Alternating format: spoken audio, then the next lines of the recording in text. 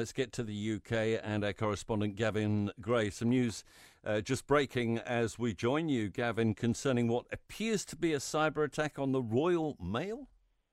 Well, they are kind of describing it, actually, Tim, as a cyber incident. And that's quite simply, I think, because they actually have no idea what's causing the problem. But the problem means that the delivery firm is now telling customers to stop sending items overseas until it's resolved the issue. Royal Mail says there's some minor delays to post coming into the UK, but not much, and domestic deliveries are unaffected. But for those, like those with relatives here in the UK, don't expect a parcel coming out anytime in the next few days. Royal Mail says its computerized systems for sending letters and parcels abroad have been, quote, severely disrupted. And what we do know is the National Cyber Security Centre, part of the UK Cyber Intelligence Agency, is actually involved in trying to work out what's happened, along with the National Crime Agency. And the reason that they're involved in this is because there have been a number of high-profile cybersecurity incidents in recent weeks. The Twitter accounts of two cabinet ministers, among them the Guardian newspaper. But this is quite a major disruption. Royal Mail sent 152 million parcels abroad. That's around 200,000 items a day. Now, in Paris, there's been a stabbing at the Gare du Nord station. Yes, and as anyone who's been to Paris will know, that is a massive thoroughfare. About 700,000 travellers a day use one of the busiest international rail stations, the Gare du Nord. It's one of the busiest in Europe. The Interior Minister said a man was stopped by two off-duty police officers who were actually on their way home from a shift. Now, he's said that the suspected attacker was then shot 3 times and taken to hospital. We still believe he is alive, but with serious injuries.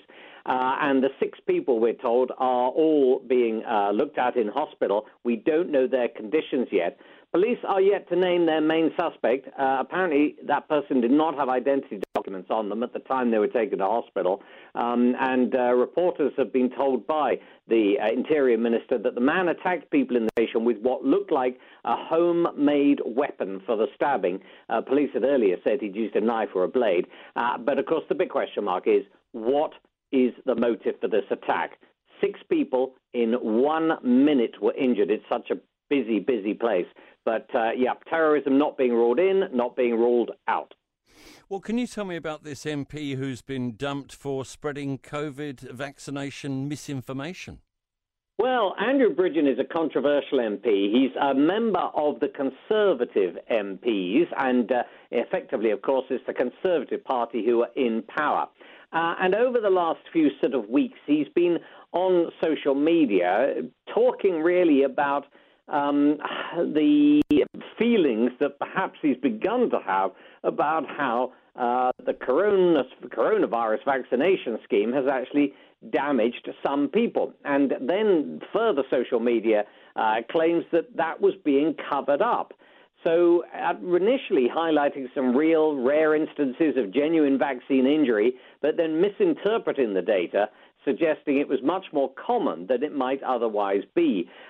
So basically, in his most recent tweet, he actually said, as one consultant cardiologist said to me, the vaccination program is the biggest crime against humanity since the Holocaust. Well, any mention of the Holocaust, of course, we've been ringing the Holocaust Educational Trust. They said it's highly irresponsible, wholly inappropriate. The Prime Minister says it is utterly unacceptable, and now he's effectively serving a 5-day suspension from Parliament already for breaching parliamentary rules on registering financial interests, and now he's been told that at the moment, anyway, he is not formally part of the Conservative Party. Now, I had to laugh when I heard about this secondary school trying to ban all physical contact between pupils and stop romantic relationships. No hugging, no holding hands. Oh, good luck with that. No, I think this is something we ought to instill at News Talk ZB maybe as well. They're basically saying at the school, called Highland School in Chelmsford in South East England, that the head teacher says there should be no romantic relationships at the school or any kind of physical contact. And they do include hugging, holding hands.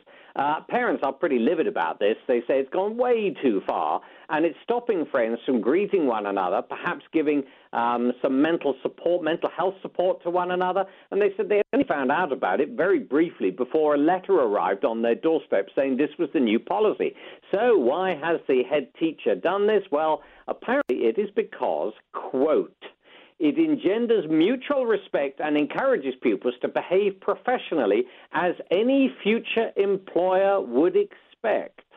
So lots of parents saying future employers do not expect people to have no sort of outward emotion towards anything. And really, this seems very, very misplaced. Anyway, that's the new guidance coming for this school. They are also tightening up on the use of mobile phones, something I completely agree with there, actually, Tim. But as regards the no hugging, no hand-holding, that's going to be tough to monitor in a school, isn't it? I think from memory, the high school my girls went to, which I won't name just in case I've got this slightly wrong, but they had a rule that there was to be at least 2 meters.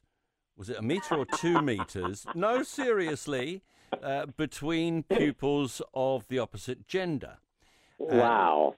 Well, yeah, this is going back to days when there were only 2 genders, so I don't know how,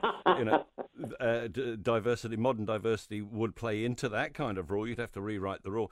But both my girls, well, I think they probably took very little notice of it. Took no notice of the cell phone rules, that's for sure. Appreciate you being available as always. Gavin Gray, our correspondent in the UK.